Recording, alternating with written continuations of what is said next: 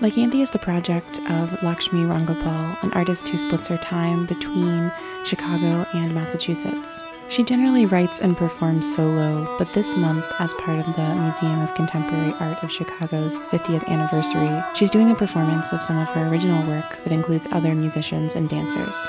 She recently came to the Chirp Studios with her collaborators Adele and Bindu to talk about how she started Lykanthea and some of the ideas and themes behind the ensemble performance. She also shared exclusive recordings of the rehearsals for the ensemble performance that you're hearing now and can hear throughout the podcast.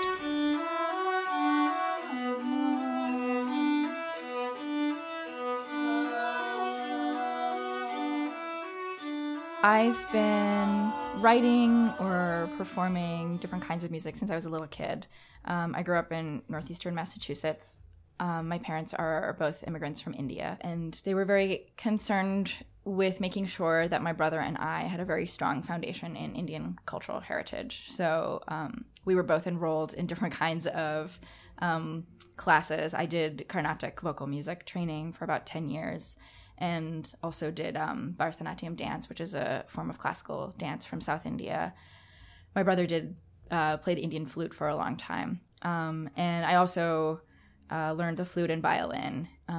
Wasn't very disciplined about either, but it was like, but did so I had a lot of music in my life at an early age, and at the time growing up, I didn't really appreciate the value of being trained in Carnatic music, but over time, I've come to see that it's a very important part of my practice and how I approach sound and how I approach my identity as a musician, and has become a sort of increasingly explicitly addressed part of my music, especially over the last 2 years. And as Lykanthea, I've really delved into ambient and drone sounds, which are fundamental to a lot of Indian traditional music. And so it's been a really good way for me to use my voice, which is not traditionally beautiful, I think. It has been a way for me to really explore it and understand it better. And in doing that, I think, accept my own sense of self and sense of being different from other people as someone who grew up Indian American in ways that have been very surprising and have continued to evolve. I've released one record so far. It's an EP that came out in 2014 called Migration, and I'm currently working on the follow-up. Migration was written when I was in grad school at the University of Chicago. I have a PhD in classics, and I was writing my dissertation researching my dissertation when I started that record. And some of it was written when I was doing research on a small uninhabited island called Delos off the coast of Mykonos in Greece. And I didn't have any internet access or phone access and was just by myself, more or less, on this island. And so the album has this detached, dreamy quality to it that I think comes from the context that it was created in, and explores ideas about rebirth, not in the sense of death and then being born again, but of sort of being multiple people over the course of one's lifetime. And it's created with me doing vocals and the synth lines and programmed drum beats. And it's been interesting to see how those songs have developed over the last couple of years since I released them. Now listening back to it, it doesn't feel finished. And I think it's because I've evolved a lot as a vocalist and a performer, and have been performing increasingly with other people. And I had been mentioning to Adele recently, I feel like this performance for the MCA is me having the opportunity to actually present these songs and rearrange them the way they were meant to be. And maybe I'll never perform them again after this. Yeah. And it's called Migration. I mean, now it's so... that name is it feels very topical, but it wasn't at the time, I think. I use that term to signify the sort of transitions that we experience in life, and the kinds of knowledge we kind of accumulate about ourselves through those kinds of transitions.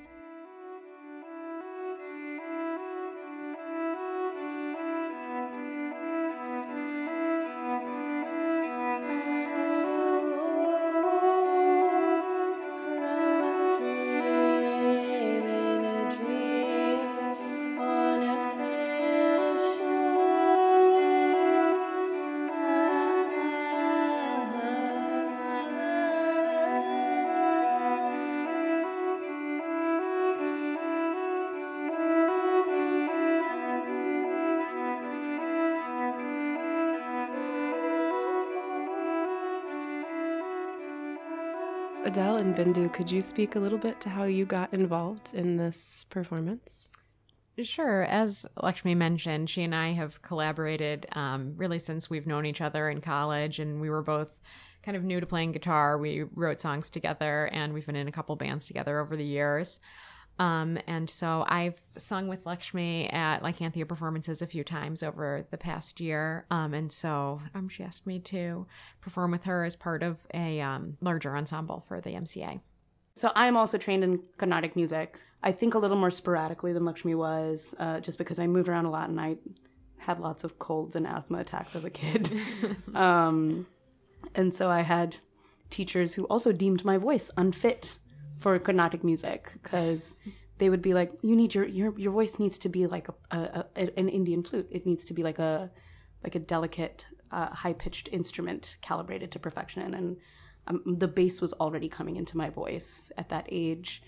So I also had a kind of complicated relationship with music growing up, and did different kinds of music projects in college, and since that I've also experimented with the traditions and mythologies and rules and culture of Indian classical performance traditions across different genres. So when Lakshmi asked me to be a part of this project, I leapt at it. I was really jazzed about the idea, and it's been so cool. I mean, what a cool group of people she's brought together. And one of the really cool things that has come of it is developing one particular song called Male, which is closing the performance, which I sort of developed for a sound installation I showed at Comfort Station earlier this year about my grandmother, or inspired rather by her death, which explores this a sort of matrilineal histories that have developed through her and her mother, my mother, and then me. And has sort of sound recordings that I have of her and my mom and I speaking to each other in English and in Tamil, which I made in 2013, so a year before Migration came out. And Bindu and Lisa and I have developed a really interesting approach to that piece to close the performance at the MCA, involving all of us singing sort of songs that are important to us. For me, it's going to be singing a religious hymn that my grandmother used to sing. And then having Bindu sort of dress me a little bit as a Hindu bride, but in not an entirely traditional way. And there's sort of some of the ways we're approaching it, I think, are sort of sacrilegious, which is really interesting, and breaking traditional barriers that have been in place for Hindu Indian women for ever, and kind of remaking traditions to fit our identities as we choose, but accepting that that's also uncomfortable and doesn't always feel empowering, and finding ways to recreate sounds outside of the contexts in which they came from in India. And it's really exciting to be able to share that in for the MCA's 50th anniversary celebrations, because I think especially in Chicago, South Asian artists don't often get the opportunity to elevate their work with it like this, and so it's really cool to be able to do that now.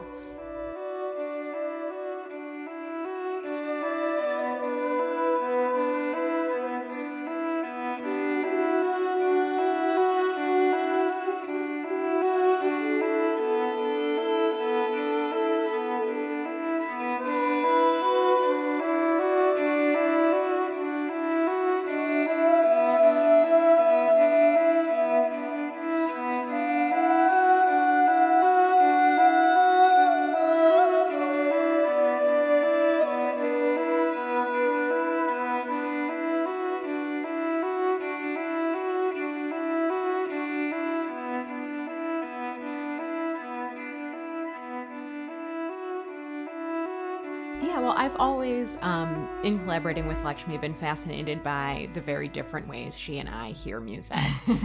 Mine coming from a very, just Western tradition, brought up, playing piano and taking very typical piano lessons, and listening to pop music, and her upbringing with this training in a very different style of music. So it's really fascinating for me to hear the different types of harmonies that Lakshmi comes up with for all of us singing together in a chorus, and all of the interesting chords that are formed from the 5 voices working together.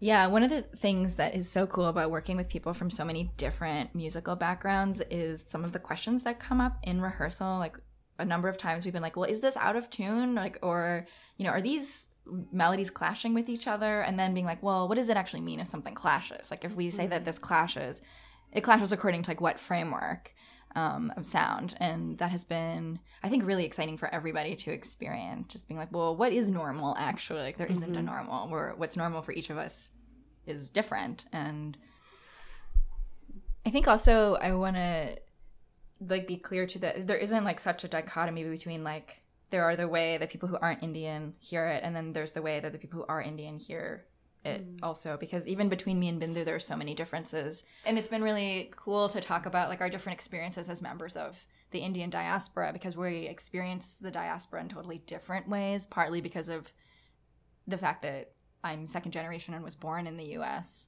and Bindu is first generation and came here. And so we have these very different forms of knowledge that emerge even between us. And so, I mean, we don't really disagree. That's not like the right word, but like when we're like kind of coming up with ideas and trying to navigate each other's different ideas. Yeah, it's like it's a multiplicity. Like, it's so cool. It's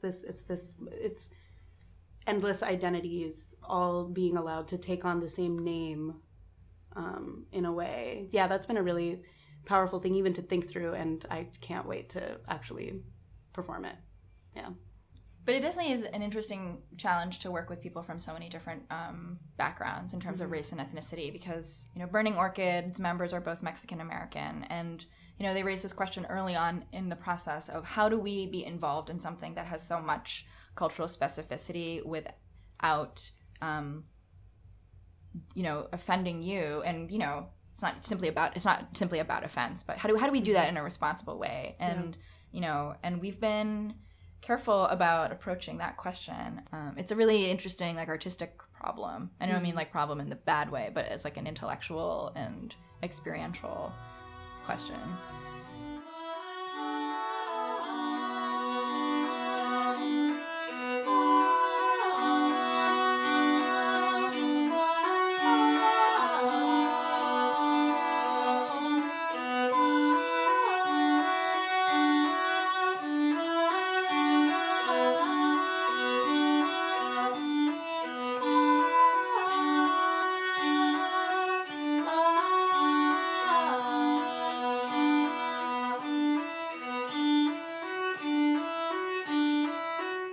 That was beautiful.